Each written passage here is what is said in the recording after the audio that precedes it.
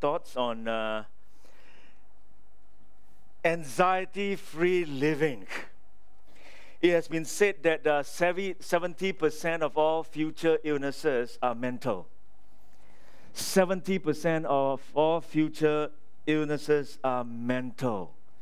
Some are medically related, but many are not. Many are self-induced.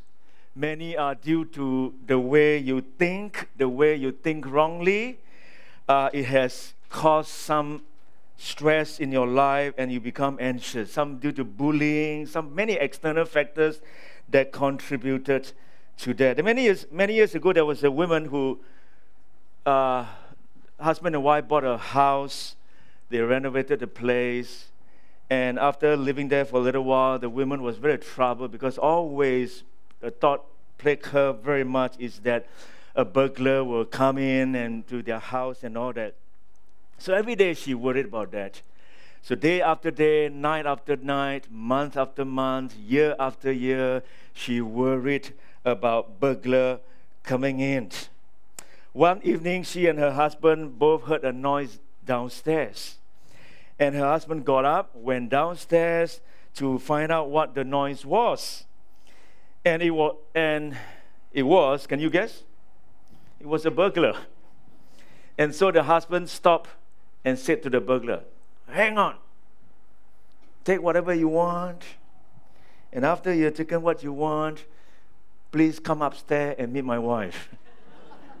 She has been waiting for you for many, many years." Well, the point is very simple. A burglar can steal from you once, but the burglar of anxiety can steal from you for decades and decades. Anxiety kills. Anxiety is a thief. It steals your thoughts. It steals your peace. It steals your joy. It steals your confidence. It can steal many, many things for decades in your life. Someone said that an average person's anxiety is focused on 40% things that will never happen, and 30% on things about the past that can't be changed, and 12% on things about criticism by others and mostly untrue. 10% about health, which gets worse with stress, and 8% only about real problems that will be faced. So my friend, anxiety is a thin stream of fear trickling through the mind. And if encouraged, if fanned, it cuts a channel into which all others' thoughts are drained away. And as Christians, as believers, as disciples of Jesus Christ, that is not the way that God wants us to live. And so today, what I want to draw to your attention with the time that I have, I know the water is warming up. I won't keep you for very long. Just two verses from Philippians chapter 4, 6, and 7, which is a very common and well-known verses in the Bible that deals with anxiety-free living. So in that, I want to give you 3 points from that two verses to help us to move towards anxiety-free living. It is my conviction and belief that as Christians and as disciples and as believers, we should be able and we must live anxious-free because of our belief, because of our worldview, because we know the future, because of Christ and all that worldview should be able to govern, and Holy Spirit living in us should be able to help us to live an abundant living here while we are on earth, not just only pie in the sky in the future, but while we are still here. We must not know about God. We must experience God in our lives here and now. and not just about the future that we talk about. Even the future, we know about it. And please bear in mind, as I read through these verses, Paul is not writing in an ivory tower, sitting in front of the computer with air con, or winter time with heaters around, and just writing some words that's devoid from personal experience in the field, in the real life. He is in prison as he writes these words. He was chained with 2 guards right and left with him. And he's been through tremendous amount of struggles in his life as an apostle. He has so much things to worry about. Church conflict just precede verse 6 to 7. Verse 1, 2, and 3 is all about conflict, about these 2 ladies in the church who cannot get along. And Paul is asking them to get along. For Christ's sake, get along. And so he has a lot of stress in his life. And here come down to verse 4 to 7. He gives some advice. He says this. He said, rejoice in the Lord always. I will say it again, rejoice.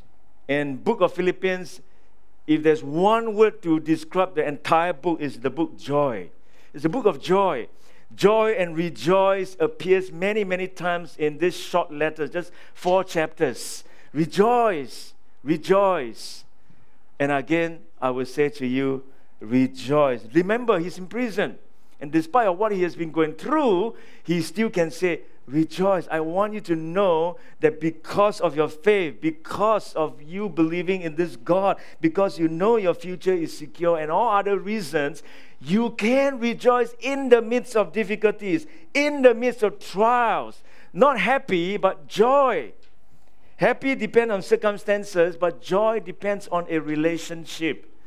So that's why one of the poorest people in the world, they can have joy, but you can live in Melbourne, you can live in Tourette, you can live in a big mansion, but you have no joy at all. Joy depends on relationship, whereas happiness may depend on circumstances. And here, Paul is saying, rejoice in the Lord always. I will say it again, rejoice. And he said, let your gentleness be evident to all, because the Lord is near. And so if I may want to put the sermon differently, to find peace, you can have peace with God first, rejoice in the Lord, and then peace with others. The relationship with God settle, relationship with others, let your gentleness be evident to all, the Lord is near. And then down to verse 6 is relationship within yourself. Then you can find peace. Peace with God, peace with others, and then relationship within yourself, you can find peace. So let your gentleness be evident to all, the Lord is near. And this is where I want to concentrate on. Paul says, do not be anxious about anything. Please look at the word anything, not something, okay? Do not be anxious about anything, but in every situation, by prayer and petition, with thanksgiving, present your requests to God. And then the result. And the peace of God, which transcends all understanding, will guard your hearts and your minds in Christ Jesus. So there are 3 words there I want you to take notice. The first word is anxious. And then the second word is prayer. And then the third word is peace. Anxious, prayer, peace. The way to move from anxiousness to peace is through the channel of prayer. Anxious, prayer, peace. The way to proceed from anxiousness to peace is through the channel of prayer. Of course, prayer has been, the word is kind of conjured up all kinds of meanings. So I want to unpack this verse to you this morning under 3 headings. The first one is there is a prohibition. You notice that all my background is like calm sea and scenery, just to hopefully look at it alone can create some calm in you. The first one is there is a prohibition in those 2 verses. And that prohibition is do not be anxious. Do not be anxious. Let me unpack the word anxious or anxiety for you. The word anxious or anxiety appears many times in the New Testament, about 19 times. And it always uses either anxiousness or worries or cares of this world. It is the same actually they are the same root word. The root word in Greek, it has two components. One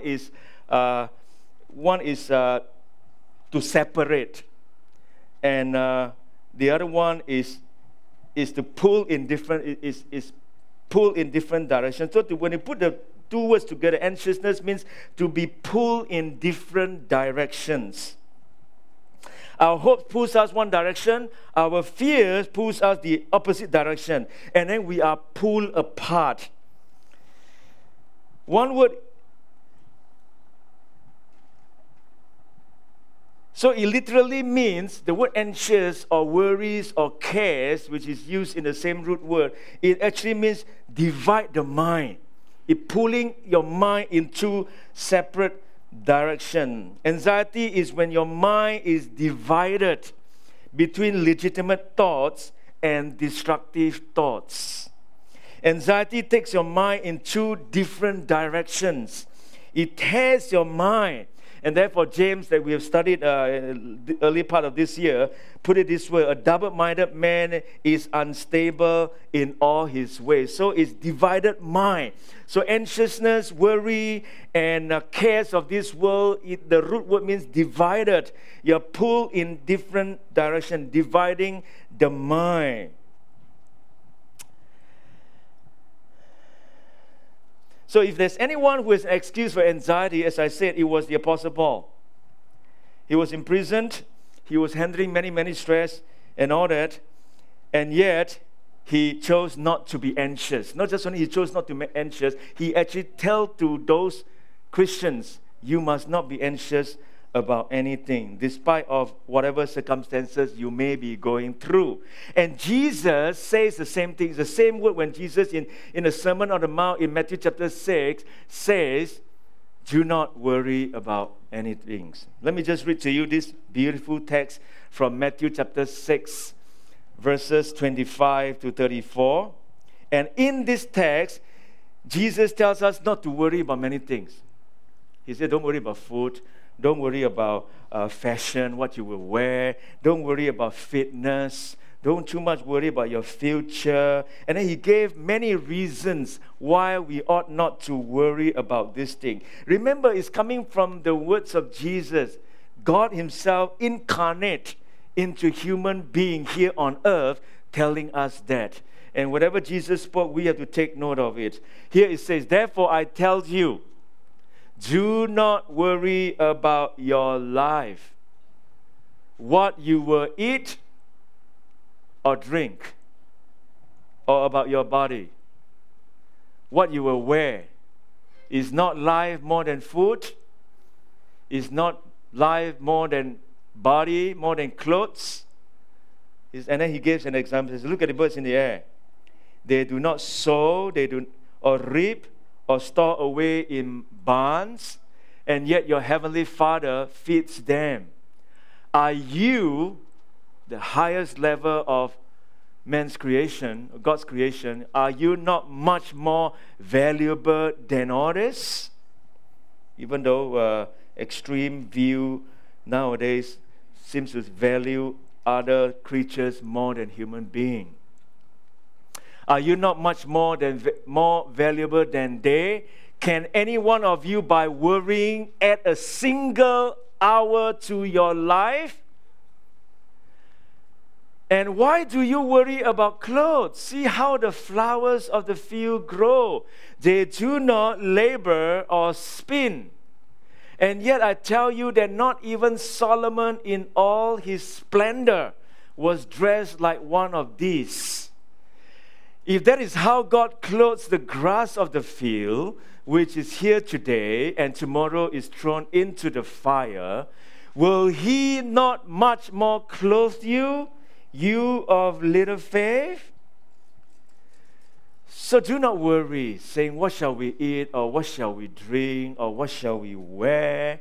For the pagans run after all these things, and your heavenly Father knows that you need them. Instead, seek first His kingdom and His righteousness, and all these things will be given to you as well. We want the second part, we don't want the first part, isn't it? We want all these things will be added unto us, but we fail to recognize that in order for that to happen, we have to seek His kingdom and His righteousness. And then verse 34 concludes by saying, therefore, do not worry about tomorrow, for tomorrow will worry about itself. Each day has enough trouble of its own. Anxiousness is a divided mind. And there is a first point here in this verse, there's a prohibition. Jesus and Paul is saying, do not be anxious about anything. Why? Because to worry is to miss the point of life. To worry is to miss the point of life, because life is far more important than just the material things. To worry is illogical. Not just only it is to miss the point of life, illogical, because God looks after many, many things, and God will look after you. To worry is a complete waste of time. He said, who of you by worrying can add a single hour to your life? Worry is a waste of time. Worry is futile, unproductive. It is pointless. So many things we worry about never happened. And worriers spend a lot of time showering smoke. Or Mark Twain used to say, most of my disasters never happened to me. Or someone say worry is like rocking a chair. It will give you something to do, but it gets you nowhere. Worry is a complete waste of time. To worry is incompatible with faith as well. Why do you worry? Faith and anxiety are like fire and water. It doesn't mix. And that is why it is my belief that as believer, as Christian, when we are walking with the Lord and allow Scripture to lead and guide us, with Holy Spirit living in us, empowering us, we must live an anxiety-free living. To worry is unchristian. So there is first point I want to give to you is there is a prohibition there, and that is Paul said, do not be anxious about anything. But at this point, I just want to provide some kind of doubt in your mind or put you at ease. We have to distinguish between concern and worries. Some concerns are legitimate, and we should do it. And it's different from being worried about. You've got to save up for rainy day. You've got to buy insurance. You have to save up for your children's education. You have to look into retirement. These are legitimate things that we have to do. These are concerns. These are not worries. Worries is something that consumes you. It drains your emotional energy. It drains you. Your joy, it drains you out completely that you become so gloomy, you become so troubled, it stresses you, your hair starts to drop and you start to lose weight, the kind of stuff that it kind of always bugs you. Concern is something that you can do about it, but sometimes worries are something that you can't. You can't provide and prepare for every options. You can't. How can you guarantee that your children will turn out well? How do you do that? You can only do your best. You can give them a good start. You can bring them to church. You can introduce God to them. You can pray for them every day. But how can you have 100% certainty of that? And you just have to commit them to the Lord, or many other issues of your life for that matters. And so let me just clarify that between concern and worries, okay, so that we won't give excuse, for being lazy and don't think, don't plan. Well, Pastor Glenn said, don't worry about that, I'm in trouble. Many people like to quote me to get their way sometimes. And it's not in any way suggesting being lazy and don't think, don't plan, don't be concerned about. And I have many concerns too as a pastor. I concern greatly about finance of the building, and all kinds of things weigh heavily on me too. So those are legitimate concerns that we all need to have. but not to the extent of worries that it sip off your joy, and you become depressed and become anxious and you become ill, and that is no good. That is exactly what Scripture talks about. So there's a prohibition there. And secondly, there is a prescription given by Paul as well, not just only prohibit you, say, do not be anxious about anything. And the prescription, as I already mentioned to you, is the word prayer. He said, do not be anxious about anything, but in every situation by prayer. In contrast, we find a solution to the problem. Don't, but. Yeah? Don't do this, do this. There's a contrast there. If the problem is anxiety, then the solution is replacement. Replace anxiety with something else. It's like God's replacement therapy. Don't do this, but do that. And the cure for worry or anxiety is to redirect your energy and replace your anxiety. In 1 Peter chapter 5, I don't think I have it here, cast all your anxiety on Him because He cares for you. It's the same word there. Cast all your anxiety. It's the same word, dividing the mind. Cast all your anxiety. So instead of anxiety, anxious over things, you replace it with cast. You replace the anxious energy by casting your anxiety on Christ. Cast all your anxiety on Him because He cares for you. Casting all your issues that divide your mind, that sip your emotion away, that keeps you up wake at night. Cast all those issues that divide your mind upon Him because He cares for you. Don't carry your cares. Cast your cares. Cast your anxiety. Bring it to the Lord in prayer. Release from anxiety comes through laying yourself bare before God. D.A. Carson, the Canadian theologian and biblical scholar, said the way to be anxious about nothing is to be prayerful about everything. The way to be anxious about nothing is to be prayerful about everything. Everything means everything.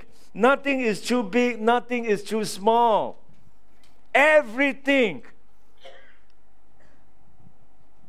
The way to be anxious about nothing is to be prayerful about everything. But how does this work? Some of us, we have come out a cynical mindset here. How does prayer really get rid of anxiety? I tried that many times before, but it doesn't work. My anxiousness still resides in me. I can pray. I ask people to pray for me. I've asked the prayer group to pray for me. I ask pastors to pray for me, but I still feel anxious.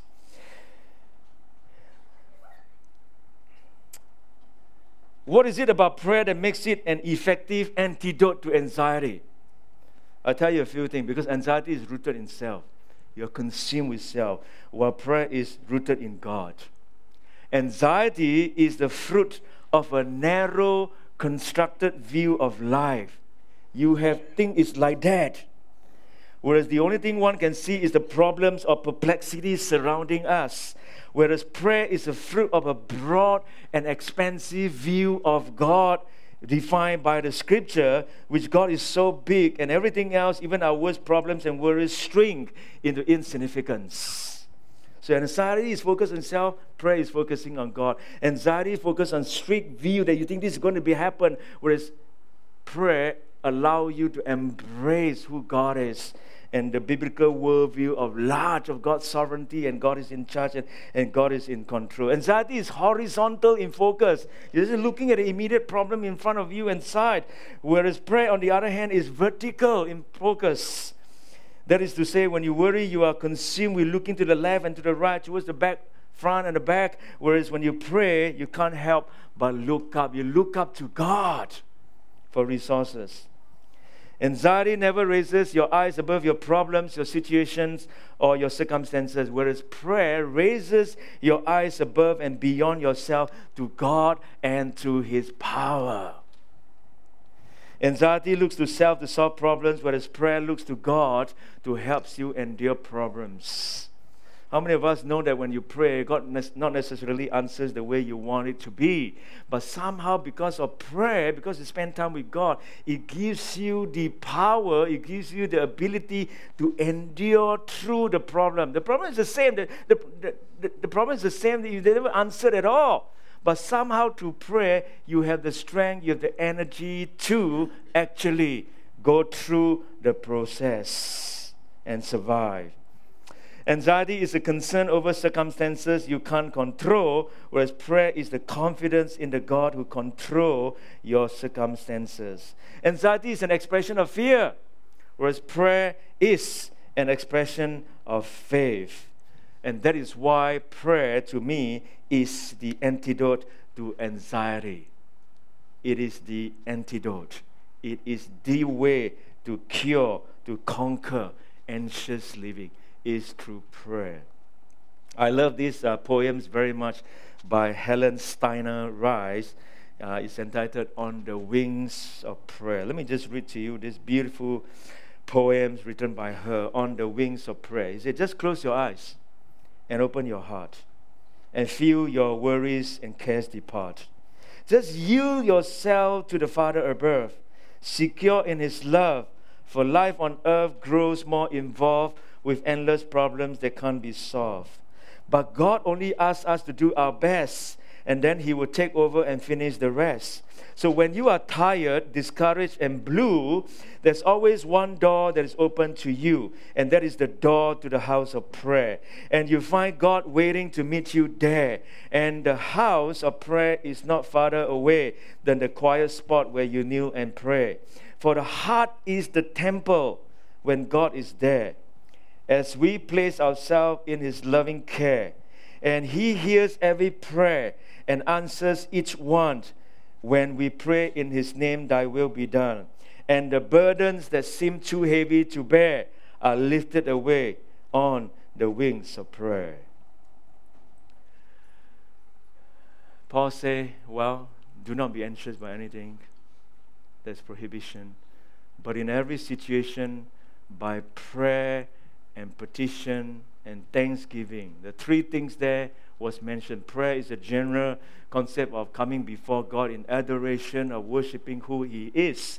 And petition, bringing your petition, bringing the thing that causes you anxiety, causes you anxiousness, the thing that bothers you, the things that keeps you up in the night, the things that occupy most of the time in your mind. The sipping away your emotional energy, your anxiousness. Bring those things before God. Be not anxious, but in every situation by prayer and petition with thanksgiving. Now, if you can come to God with thanksgiving, it can help to conquer a lot of direct your emotion in certain directions. Have you ever tried to take control of your emotion, that help your emotion to direct in certain ways? Like if you feel angry, what do you do? Can you help to do something to direct that emotion towards something else? Can you think of good thoughts? If you go down to verse 8 and 9 after these verses, Paul precisely talk about that. Fill your mind, those things, whatever is honorable, whatever is good, whatever is profitable, think about such kind of things, because it's directing your mind, and when you direct your mind, it directs your emotion down a particular way of feeling. But many of us, we only direct our physical being. We don't quite take control over our emotional level. Too much emphasis is placed on the physical level, but too little on our emotional level or mental, which most of the time our problems come from that component, the emotional and mental. Even how healthy you are, when emotionally you are unhealthy, it will lead you down a terrible pathway. And so here, Paul is saying, well, the prohibition is do not be anxious. The prescription is through prayer. And prayer is petition. bring it before the Lord with thanksgiving. With thanksgiving, thanking God, counting your blessings. Learn to count your blessing. We are blessed beyond measure, especially where we are here. Even though whatever that you don't have, contentment is of a learned attitude. Did you know the verse that we often quote in Philippians chapter 4, verse 13? I can do all things through Christ who strengthens me. Remember the verse? Did you know of the context the verse came out of? The verse actually came out from the context of contentment. Because Paul just before that says about, I can live with plenty, I can live with some. It's okay. Whether you give or you don't give to me, I can live. I have learned to live in contentment. I can do all things through Christ who gives me strength. So when Christ, that verse is giving in the context of learning to live in contentment. Learning to give thanks to God. And when you give thanks to God, it brings delight. And it directs your emotion down a particular pathway. And you slowly will be moving out from anxiety, trusting the Lord and bringing your petition belong to God. God, thank you so much for wonderful things that you've done for me. Thank you. Thank you. Or Matthew Henry. See, Matthew Henry, or one of the commentators that I read before, when he was robbed, he said, well, he was robbed and some money was taken away from him. He wrote in his diary and he said, well, I thank God that I didn't rob. It's not me that robbed someone. That need quite a lot of perspective, isn't it? So there's a prohibition, there is a prescription, and then Paul said that there is a promise. There is a promise given by God when you actually go to the Lord in prayer with your anxiety, those things that bothers you, those things that divide your mind. There is a promise, and the promise is you will have peace. And the peace of God. This peace isn't some kind of cheap psychological trick to get you past a few problems in life. No diagnostic manual or self-help book can reproduce it. It is God-shaped and it is God-given. It is a peace that surpasses all understanding. Or the verse here says, transcends all understanding. Or in John chapter 14, verse 27, peace I leave with you, my peace I give to you. Not as the world gives, Jesus said. Not as the world gives. It cannot be reproduced. It is God-shaped. It is God-given. It isn't some kind of cheap psychological trick that helps to satisfy you for a little while. He said, when you bring all your anxiousness to me, seriously commit and submit yourself to me with petition and thanksgiving, and the peace of God.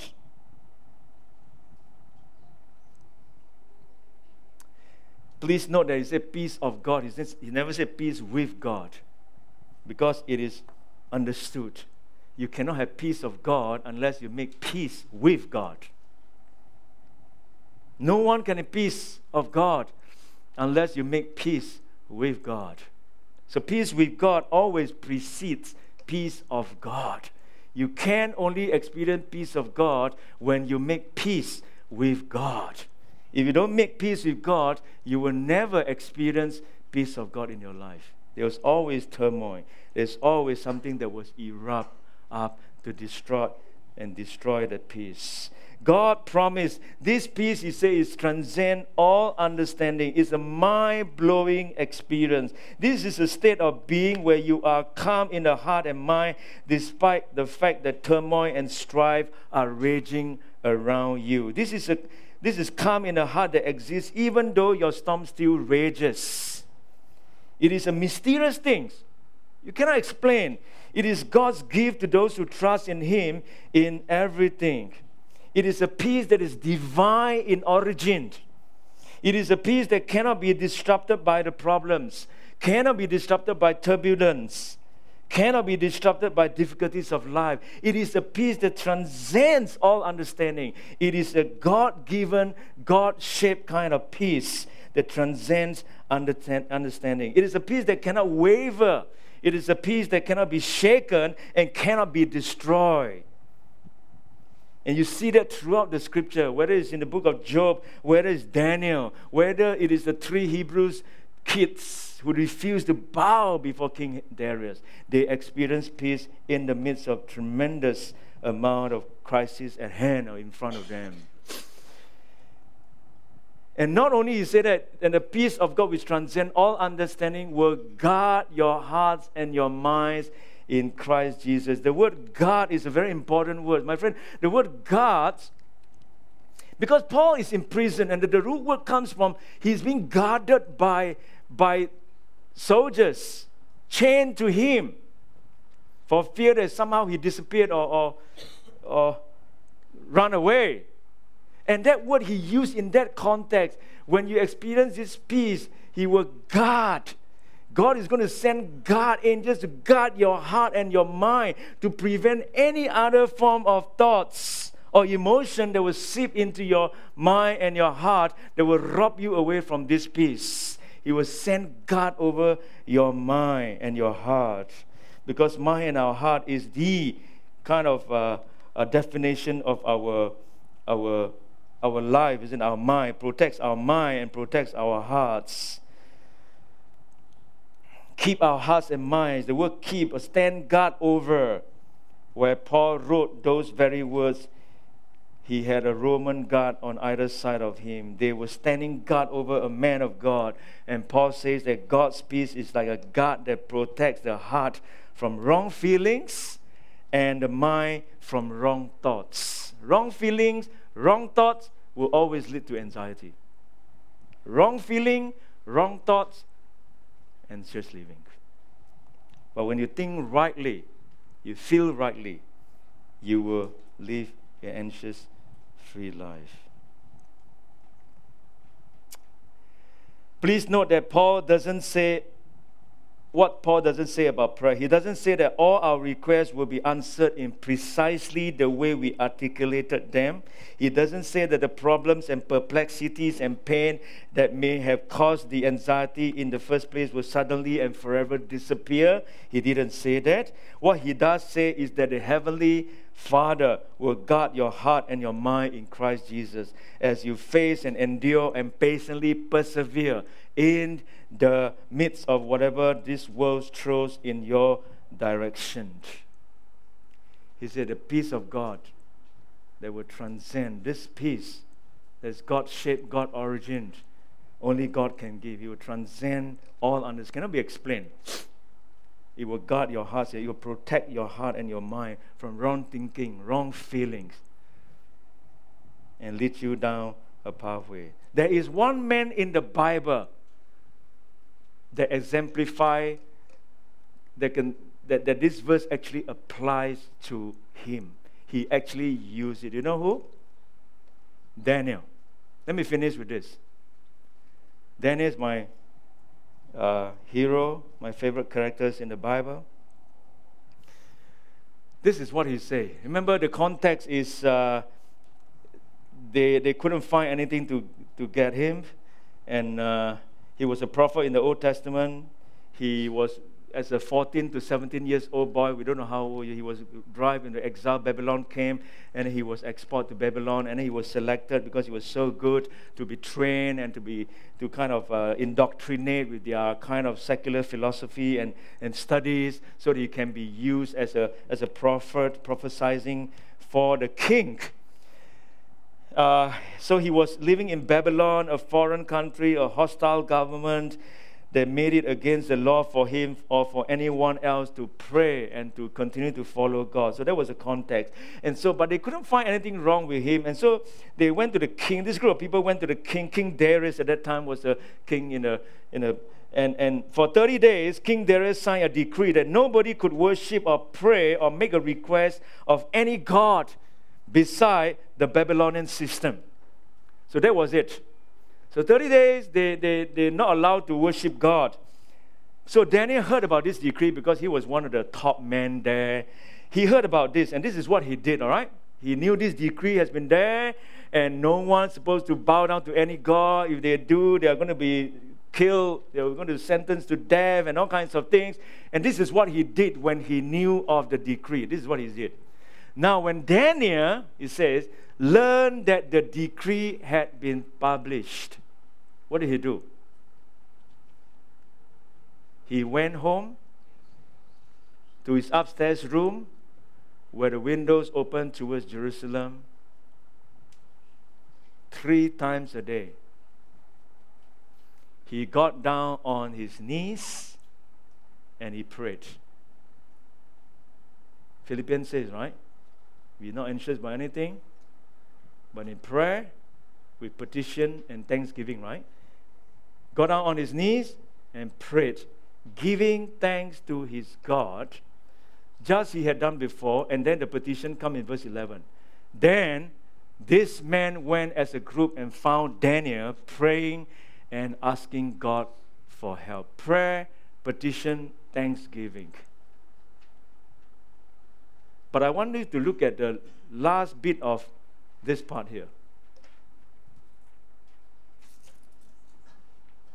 What did he do? 3 times a day he got down on his knees and he prayed, giving thanks to his God, just as he had done before. Meaning to say, this is not a crisis prayer. This is no crisis prayer. This is his normal routine. Just as he had done before. This is my daily thing. Open the door and pray to God 3 times a day. Nothing is going to shake me. Nothing is going to change me. I'm not going to be anxious about this thing, this decree that's been made. Just as he had done before. Normal, usual routine. Not crisis prayer at all. He didn't send out WhatsApp group to people.